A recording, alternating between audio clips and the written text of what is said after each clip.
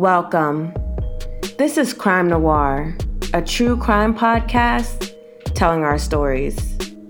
And I'm your host, Candace, and this is Case 19, Mass Murderer Christopher Goins.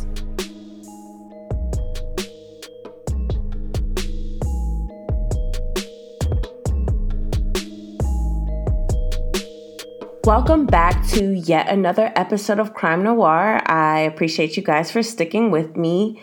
Before I start today's episode, I like to announce my giveaway winner, and I just want to say I appreciate all you guys who participate. I've already announced it on social media, but I'd like to just give Sunflower Shan a big special shout out for participating in my giveaway, and I'm also thinking about doing another giveaway for Christmas, so stay tuned to that. But let's just get into today's episode. I like to start off with a trigger warning like I do every show, that although this episode does not feature explicit language, I do talk about violent themes such as murder and sexual assault.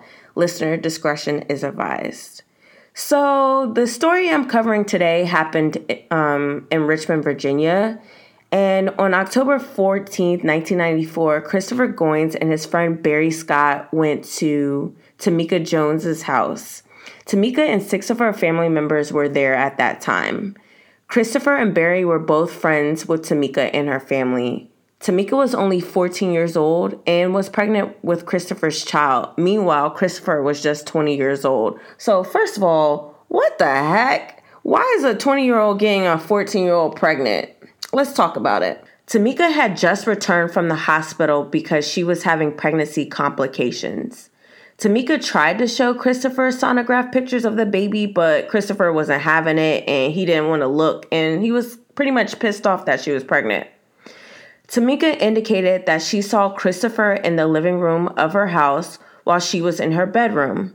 She then heard him talking in the kitchen, and then suddenly she heard gunfire. The shots happened so quickly, but then they were met with screams. She heard screams and shooting and crying, and then finally a single step of footsteps in the hallway. She then heard more shots from within her bedroom. From there, Christopher came to her bedroom and shot Tamika 9 times. He also shot Tamika's 21-month-old sister named Kenya. Tamika had attempted to shield the baby using her own body.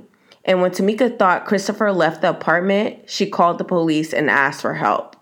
She told the police who had shot her and also told the operator that he shot anybody that was in the house with her. The city of Richmond police arrived and they found that every single member of the family except for Kenya and Tamika had been shot and killed.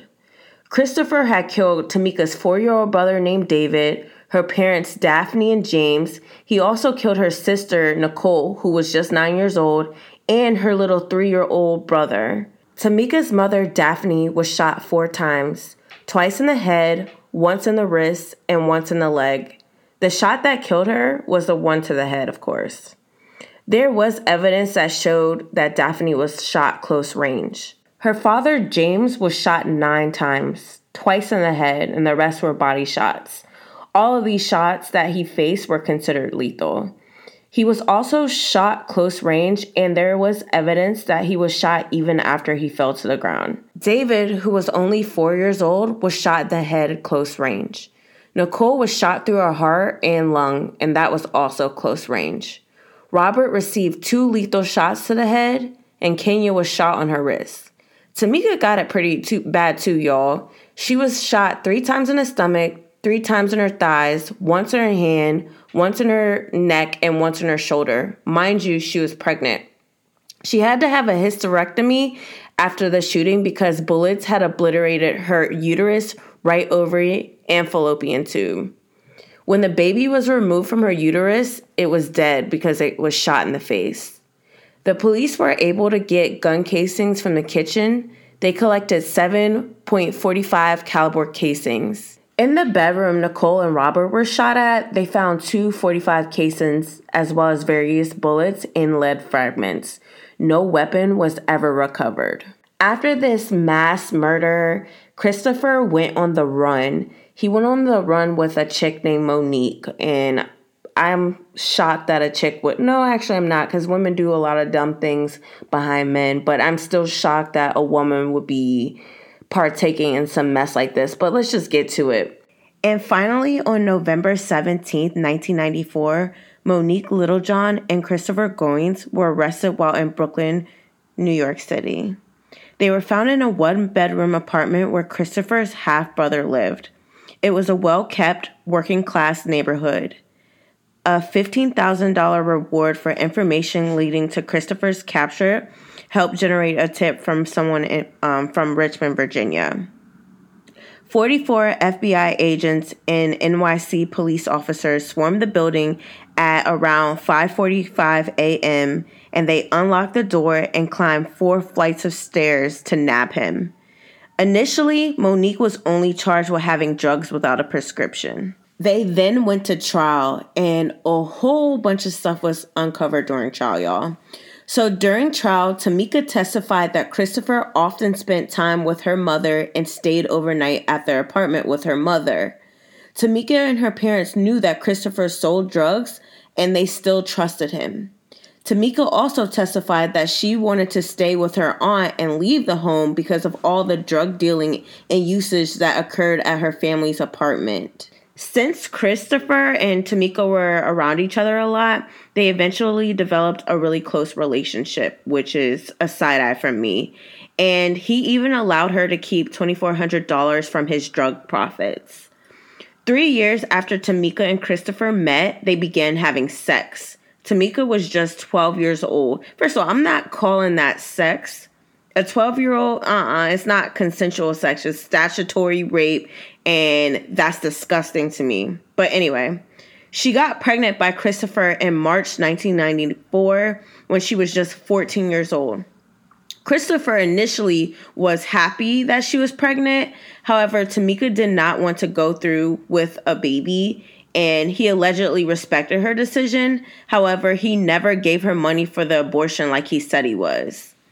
One of Tamika's friends, Devon Hicks, testified that Tamika only told him about her sexual relationship with Christopher. She didn't mention it to anybody else. Tamika also hid this information from her mother, so nobody really knew who she was pregnant by, which is, I've said this in previous episodes, when a young girl does not disclose who the child's father is, something weird is going on, and I still stand by that.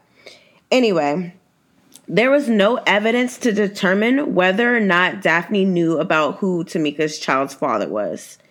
Tamika also learned that another woman by the name of Monique Littlejohn, who I mentioned earlier, was also having sex with Christopher. And here's the gag, y'all. She was also pregnant by Christopher at the same time as Tamika. So not only is he a drug dealer or rapist, he's out here getting multiple girls pregnant. Just utterly disgusting. Monique ended up having an emergency abortion due to pregnancy complications in June of 1994. Tamika's friend told her that Monique had asked them to beat Tamika up so she could lose her baby. So Monique wanted Tamika to lose her baby because she lost her baby. That is just so trifling to me. Anyway, Tamika did confront Monique about this, and Monique owned it. Monique said she only said these things out of anger, but then Monique later went on to say that she wanted to use a knife to cut the baby out of Tamika's stomach because no one deserved to have Christopher's baby if she couldn't. So, are y'all following this? Because this sounds like a movie. Like, this is so demonic and just evil. I gagged when I was writing about this. This all occurred in June 1994. Tamika also testified that after June 1994, Monique never hit her or made any more threats against her. When Tamika was in the hospital at various times between July and October 1994, Monique visited her several times. Monique worked at the hospital where Tamika was getting treatment. She would spend her free time in Tamika's room and ask Tamika if she needed any help being comfortable. Although Monique was attempting to be nice and end their dispute, Tamika never believed Monique was being sincere. And on October 11th, 1994, Monique came to Tamika's hospital room and told her that Christopher didn't want anything to do with the baby. She also told her and Christopher had plans to go to New York on October 14th to live and start a new life.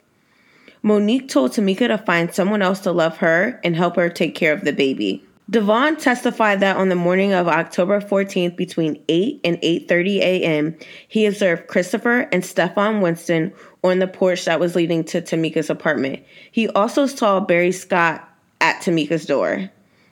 He knew that Stephon was involved in drugs, and he told Stephon that he wanted to see Winston. Devon returned to his apartment and got ready for school. When Devon was leaving school, Tamika called him from her window and told him to get to school.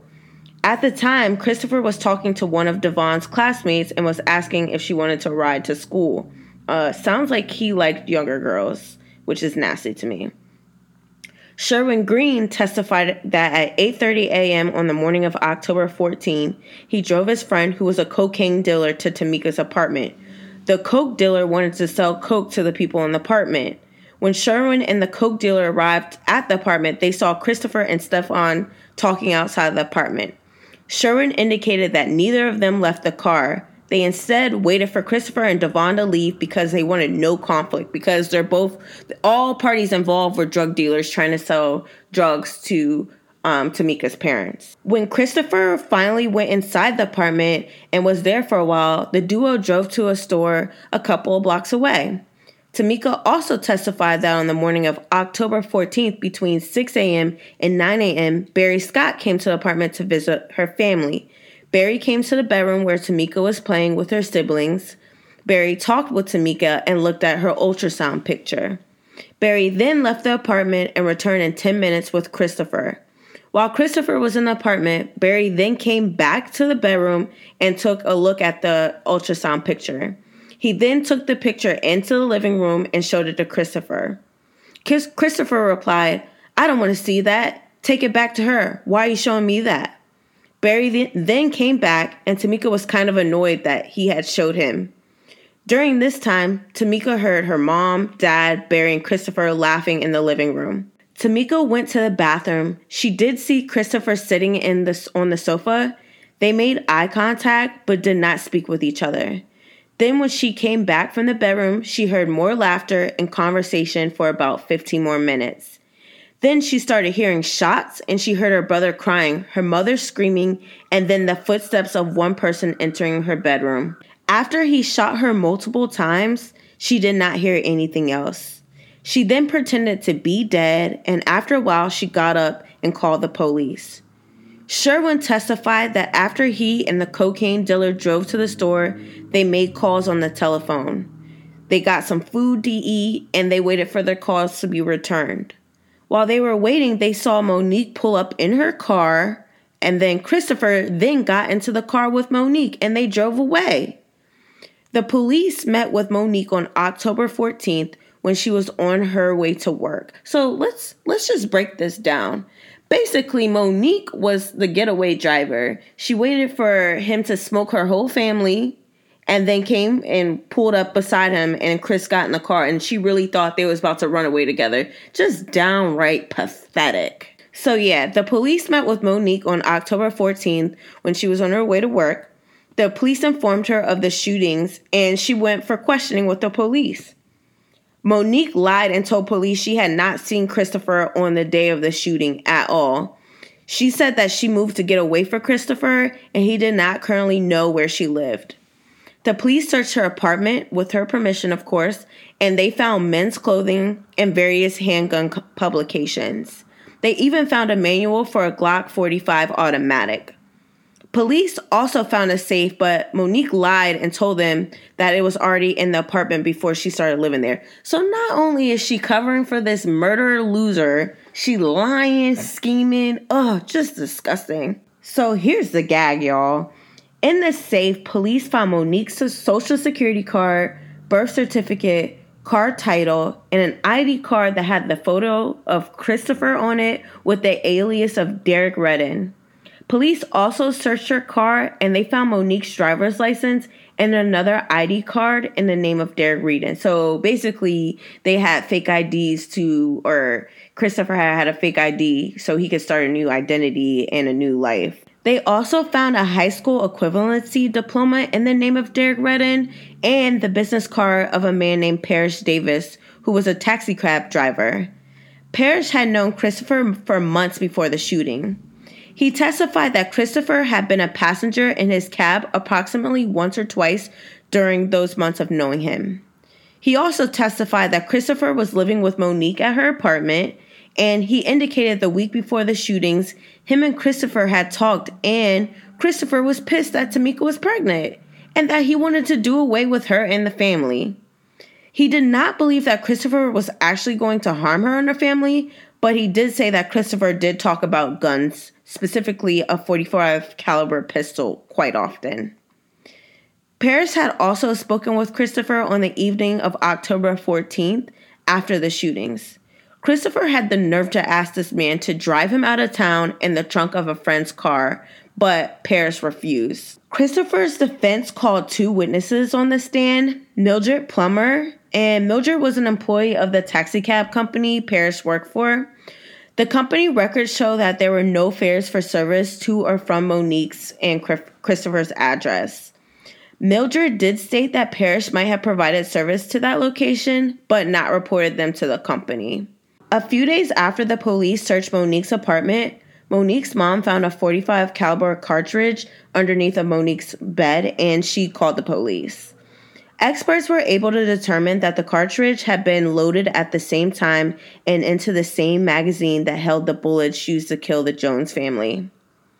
Renita Pfeiffer, who was locked up in the same prison in New York as Monique, testified that she talked with Monique after Monique learned in a phone conversation that Barry had talked to the police about Monique and Christopher.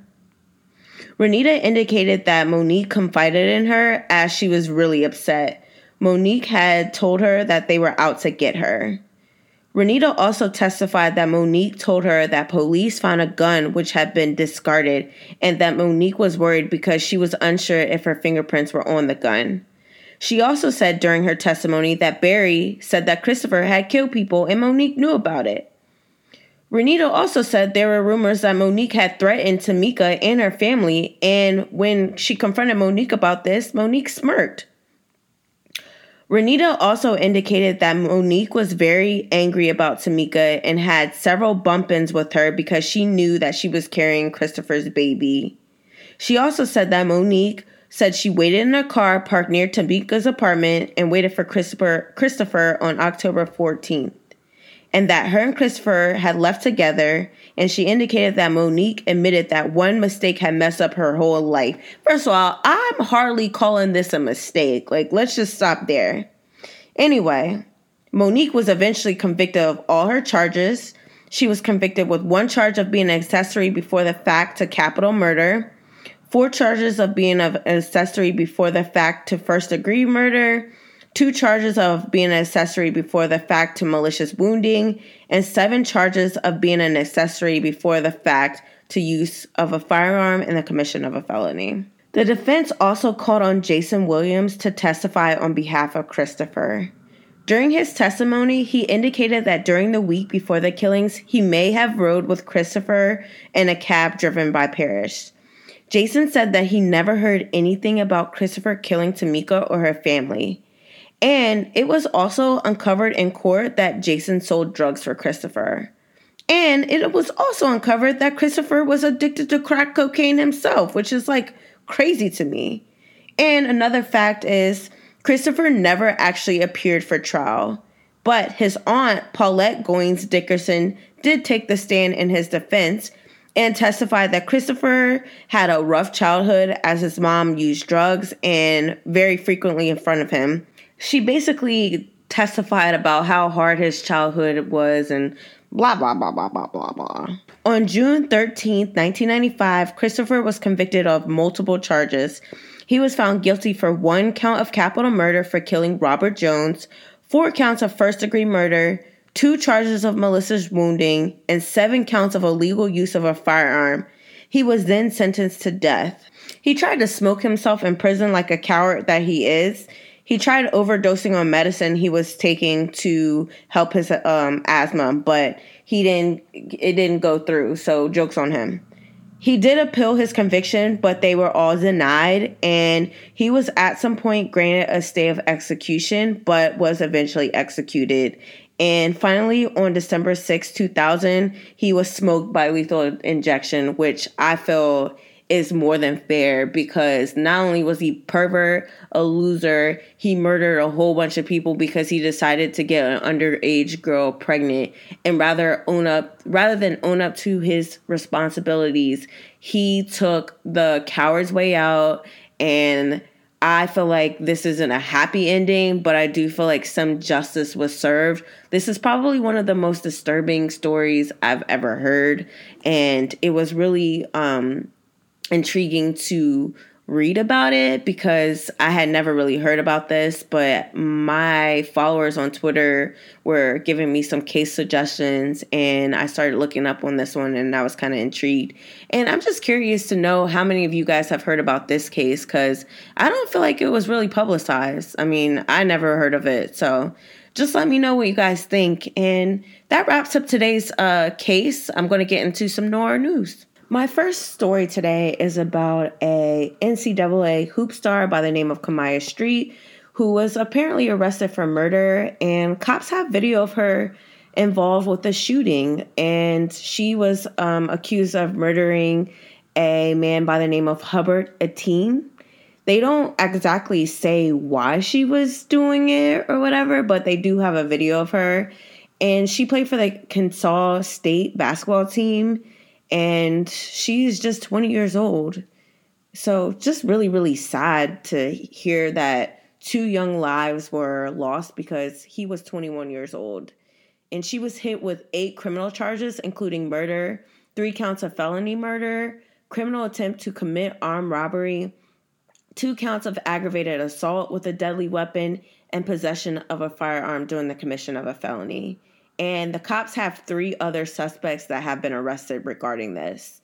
They also, her basketball team suspended her indefinitely, which, I mean, makes sense. But she was a pretty big star on their team as she averaged about 21 points per game. And she had 5 rebounds in the first 4 games of the 2019 season. So it's kind of sad if she threw her life away over something dumb. And I'll definitely be following this one, so I'll keep y'all updated. It seems like lately there's been an influx of Black girls being harmed and murdered and raped and disappearing. And I'm just really sick of seeing stories like this in the news. My heart goes to Anaya Blanchard. I won't be going into details with it because it's continuing to update it.